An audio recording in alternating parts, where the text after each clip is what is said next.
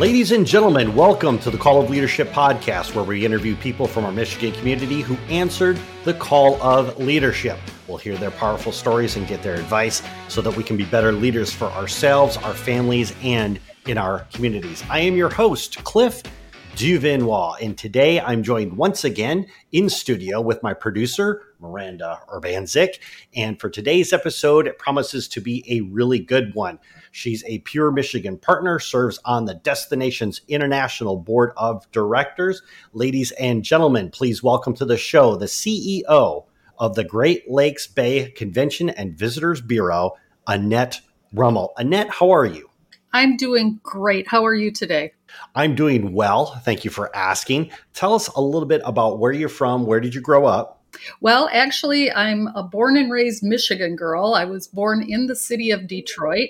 And then early in the 1960s, my family moved up to Vassar, Michigan, where I grew up, went to high school, and then I'm now living in Frankenmuth. And where did you decide to go to college?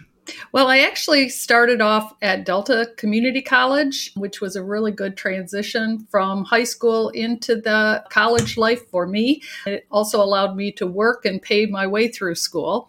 Then I went to Northwood University for 4 years. That was before they have those wonderful optional programs that they have in place now. Received my undergrad in business and then did my master's degree at Rochester Institute of Technology in Rochester, New York. And then on to Michigan State University for my PhD.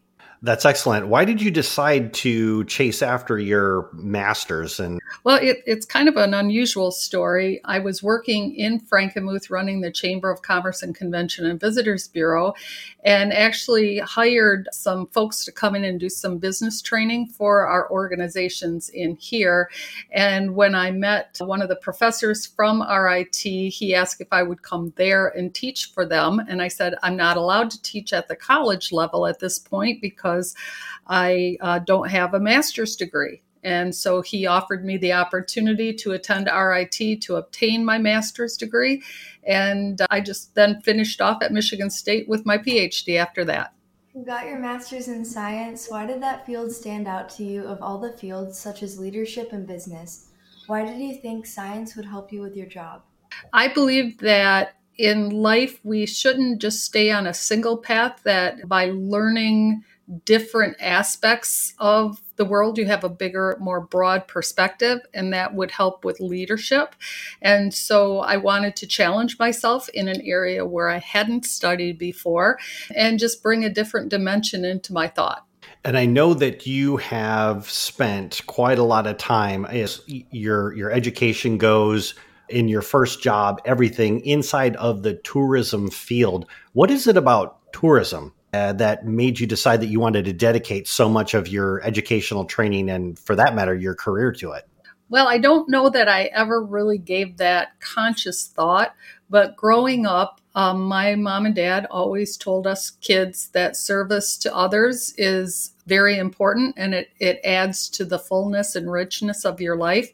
So having been raised with a service mentality, it just seemed a natural fit for me to go into the hospitality industry.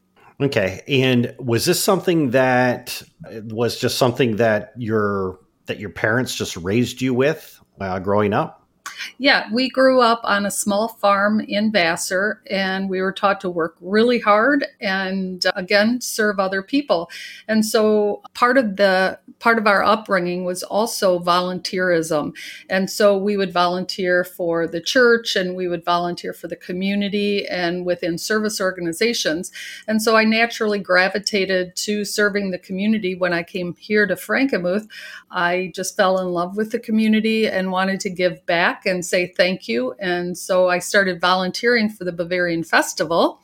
And that's actually how I was able to get to know the people at the Chamber of Commerce and ultimately began working for the Chamber at that point. Why did you decide to stay in Michigan and not move to a bigger vacation spot to start your job? As I said, I was born and raised here in the state, and I don't know any place on earth that's more beautiful than Michigan. Some places might seem more glitzy and glamorous, but Michigan provides everything that I would ever need to be happy in life. We have 4 seasons. We have a wonderful agricultural community. We have rural areas, trails, hunting, fishing. That's just a lifestyle that I really find attractive. And from your decision to stay within Michigan, and I do want to make sure that we spend some time talking about this, with your involvement inside of tourism, tell us a little bit about the history, the recent history of the Great Lakes Convention and Visitors Bureau. How did that even get formed? Well, as I said, I started working at the Frankenmuth Chamber of Commerce and Convention and Visitors Bureau, and the Chamber of Commerce really focuses internally on businesses and ensuring the health of a local business community, whereas a Convention and Visitors Bureau reaches outside of the community to invite guests to come and enjoy the place where you work. And there came a point where I transitioned up to the Saginaw County level and was very happy inviting visitors not only still to Frankenmuth, but also to Birch Run, Chesaning, Saginaw, and Saginaw Township. Well, then in the economic downturn of 2008, I was asked to also run the county convention and visitor bureaus of Bay County and Midland County and create an overarching umbrella organization that would eliminate duplication of effort, reduce overhead expenses, and ultimately allow for more money to be invested into marketing and advertising our region. And what I found is that separately, each county had a really good tourism product, but together, collectively, we have a world-class destination where we should feel proud to live here, to work here, worship and play, and be proud to invite people in to enjoy. And what was the transition like from going from, like, let's say like a really tight community like Frankenmuth versus now being responsible for 3 counties? That's a really great question. When you're in a community and working in Frankenmuth, you know every single owner, you know the employees, you know the details of the town, and there's some benefits to that, and you're personally involved with that. As you move up to a larger area, you are less involved in the day-to-day operations of each individual business, and you have to look at things on a more global scale and working at a higher level with the owners of these properties. You still maintain the relationship, and I think that's critical for us to operate in a professional and effective manner. I think it is very important that you still know these individuals, but it's not on as personal a level as it is when you're in a small town and you know everybody and you go to church with everybody and go to the shop at the same stores. So it is a different environment, but there are some benefits as well. And when the Great Lakes CVB was formed, you're taking 3 different counties who never really worked together under one umbrella before. I mean, they might have had, like partnerships, they might have exchanged ideas and talked to each other, but now they're under one umbrella. What was some of the big challenges in trying to make sure that each county that you were working with was receiving the benefits of the CVB? That's a really good observation as well. I think the most important thing was that each county organization retained its individual identity and retained its individual presence within the county that it was located in. Each also owned a different amount of assets associated with it, and those were retained with each organization. The benefit was that we weren't duplicating memberships in national organizations and national marketing and sales operations. So what I was able to do is go through and do an assessment and then strategically decide based on the type of business that I wanted to have attracted here to benefit the entire region and focus the resources necessary with one membership instead of three.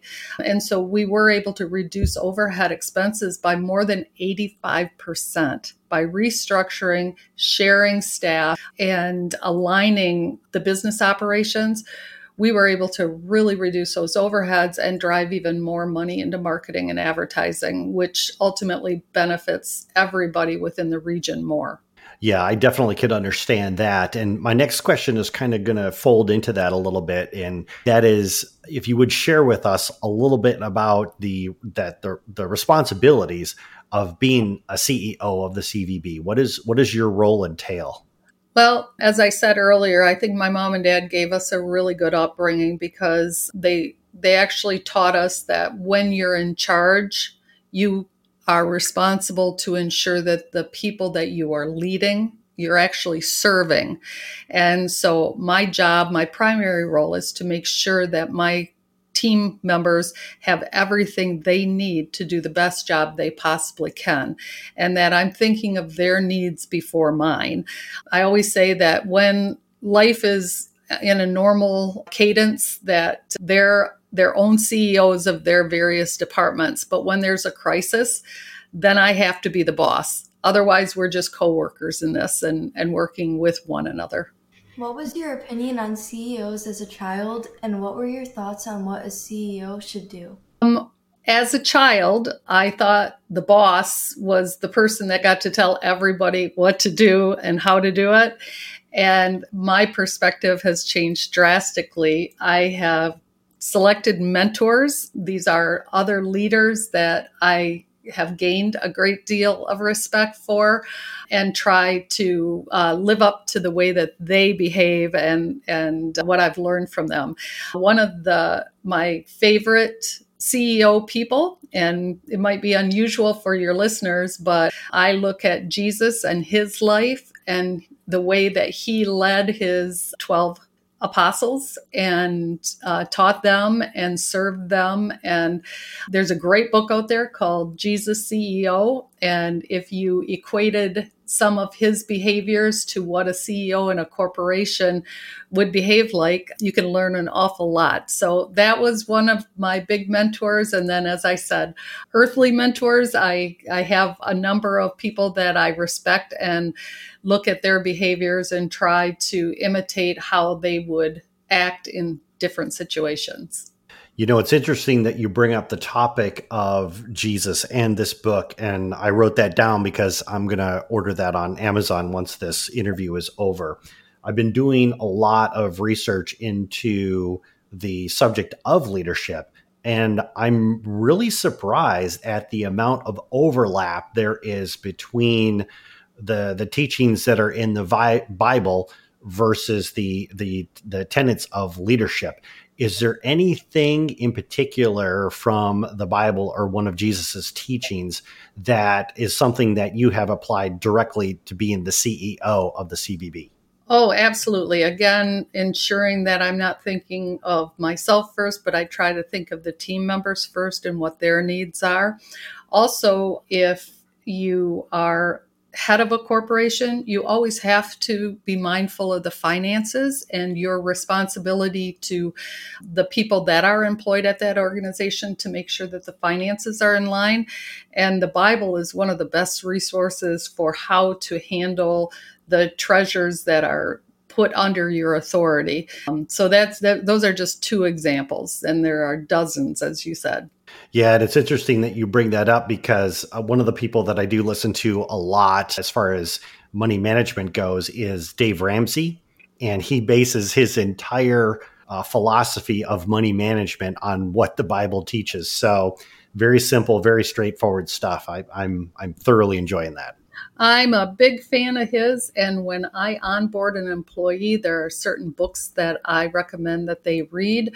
Dave Ramsey's Financial Peace is one of those because scientific studies have shown that productivity decreases as much as 20% per employee if they have financial personal problems. And so if I can help resolve them and give them the tools they need, not only at their office, but also in their homes, that ultimately helps to make the corporation work better. There's another book called Boundaries that I have my team team members read, and that's a wonderful book as well.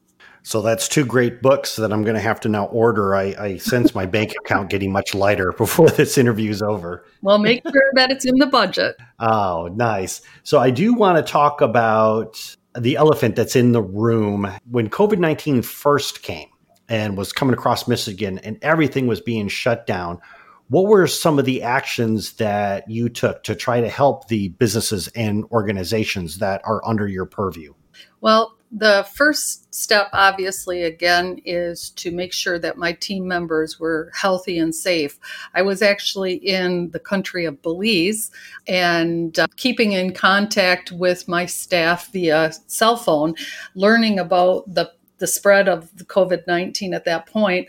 I had asked them on March 14th to please prepare to work from home until I could get back into the country and find out what the situation was. So always the safety and health of the team came first. Once I arrived back on the 16th, which was one of the last days that flights were allowed back into the United States, went to work right away to do assessments to see what the immediate needs of the community at large were. So I got in contact with the county chambers of commerces, the county economic development office, our regional alliance office, which is comprised of the healthcare sector, the schools, etc. I was also monitoring what was going on in New York with the closures of the businesses, because at that point in time, we were not yet completely closed down. And so I wanted to understand what was happening in New York and could we prepare in advance for some of the experiences that they were seeing. And so what we started to do is communicate with our hospitals, and which was, even prior to that, we had a relationship with the hospitals. And I think that that's a very important thing for the listeners to understand, that this wasn't the first time that the Convention and Visitors Bureau had reached out to the healthcare community. We had an ongoing relationship with these folks. So when I called, they already knew who I was and what we did. And so I said, based on what's happening in New York, I just want you to know that we've done an assessment of various properties and their proximity to the hospitals. So should we need overflow facilities, here are the people that oversee those convention centers, large exposition halls.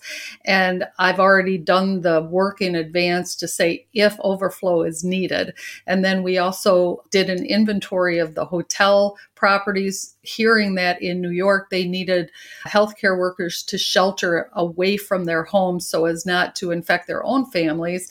We contacted hotels and asked if they were willing to house healthcare workers. And then the next phase was, are you willing to house COVID patients if the need exists within our area? And then third, we worked with the county health department to find housing for homeless people who may or may not have been exposed to COVID-19.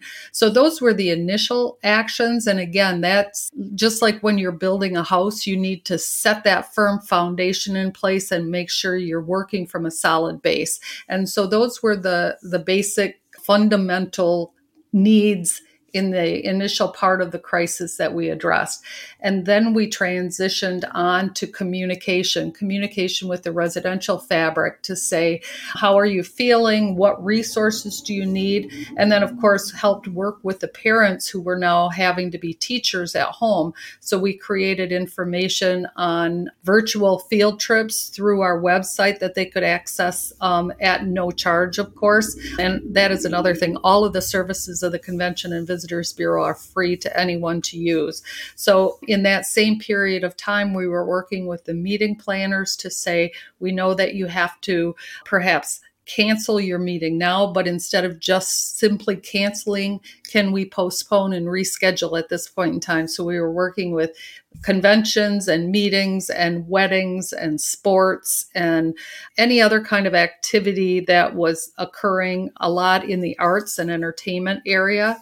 And then we were communicating what was still available and working with the restaurants to put the specials and what their hours were. And so it was a lot at the very, very beginning, and we've ramped up to even now providing links and resources for remediation efforts when the time comes and people do want to begin to travel again.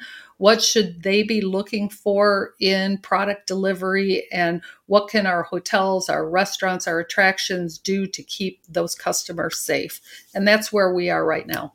For someone who loves to travel and is so travel-oriented, how does it feel not to be able to travel or help others do that during this pandemic, and how has that affected you? Well, again, I've been trying to focus on the needs of other people, and I think that really helps you forget about what you're missing. And then also I try to focus on the things that I still have and appreciate those things. So I don't dwell on what I can't do. I dwell on what I'm able to still do, have appreciation for. And Winston Churchill in World War II said, "Never let a good crisis go unused."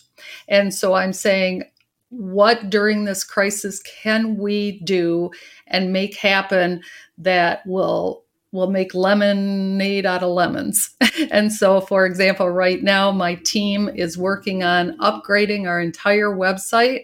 We've got as well as doing all of the normal day-to-day activities. So we're really kind of trying to freshen ourselves up and clean up and tighten things up while we have this restriction in place, so that when the restriction is lifted, we are ready to go. And speaking of ready to go, I know that we're just weeks away from having the restrictions lifted. And I know I referenced that before. People are going to start traveling more. They've been cooped up now for a couple of months. What are some of the plans or initiatives that you might have in place that when people do start traveling, that they can travel and at the same point in time know that they're safe? Well, we are blessed to have properties like Marriott and Hilton and Holiday Inn and some of the major franchise that have the benefit of their corporate offices providing them with step-by-step directions on how to interact with the guests. But some of our independent hotels and our smaller properties don't have that benefit. So what the Convention and Visitors Bureau has been doing for everyone is putting together that step-by-step instruction on welcoming the guests back into the property, regardless of whether it's a hotel or a restaurant or an attraction. And basically what we're advising people to do is pretend you're the guest and look at all the things that are touch points where the guest would walk up to the door. Do they have to pull the handle open? If they have to pull the handle open, let's put some cleaning solution there or hand sanitizer in those places that are very high profile and high used. Also, things like the breakfast buffet that was served in the past along with the room purchase at a hotel is rethink that through. Try and consider it from the person's perspective and say, instead of having a service bar where there's a common pitcher of orange juice, have separate servings of orange juice, have separate servings of butter so that it's not a shared situation. And if you had an area where there is the ability, try to gather the information in advance of what that person would want to eat in the morning and actually have that prepared for them in advance. So then they're just being handed that kind of breakfast instead of having to do a self-serve situation. So hints like that. We've done a hotel seminar already on that. We'll be moving into a restaurant and service area. But as far as the guest goes, I would just ask our listeners that as you're making the decision to come out of your homes, which I encourage, and again, engage in some of these activities, think of wearing your mask, wearing your personal protective materials when you're around the groups that you're not cohabitating with at this point in time, and just being part of the solution. A lot of things that I don't even think about, like the hotels that are offering the all-you-can-eat buffet or the continental breakfast downstairs. I'm just so used to seeing, rows and rows of, muffins or toast or bread or cereal or like you said, the pictures of orange juice. So it's really cool that there's been a lot of thought going into how hotels can still offer the same level of service, but at the same point in time, really focus on keeping people safe. I agree. And it also goes into the back of the house as well. The owners of our restaurants want to ensure the safety of their employees. And so they've put in safety protocols, not only for the front door where the customers come in, but also the back door where the employees usually enter. They're doing temperature checks. They're making sure that they have the equipment they need to socially distance from others until we get a vaccine. Even with delivery, something as common as a food delivery in the back of a house at a restaurant is now being monitored, signed in, who was there, and they're tracking the individual people in the event that there would be some kind of a situation where they need to notify people, hey, we did experience a problem. Those kind of actions are being deployed throughout Michigan's Great Lakes Bay region. Excellent. As we draw this interview to a close, if people want to connect with you, follow you online, maybe check out the CVB, what is the best way for them to do that? GoGreat.com. Again, it's GoGreat.com. Also, we have a toll-free number, 1-800-444-9979. Those are the two easiest ways. We're on Facebook, we're on Twitter, but go to the website first and you can go from there. We're also on TripAdvisor, so. And for our audience, we'll have all the links down in the show notes down below, including all those books that you can get from Amazon.com, which is going to drain my bank account dry. Annette, it's been a privilege having you on the podcast today. Well, thank you both for having me. And I love that your daughter, your producer, was on with us today. I love to have young people. I think it brings a sense of energy and hope for the future for us all. So I appreciate it very much. Thank you. Hey, everyone. If you enjoyed this episode, then subscribe to our email newsletter. When you subscribe, you'll get new episode announcements. You'll get all kinds of great behind-the-scenes information on upcoming guests. Plus, you'll receive special offers from our guests and partners that you can only get through the email newsletter.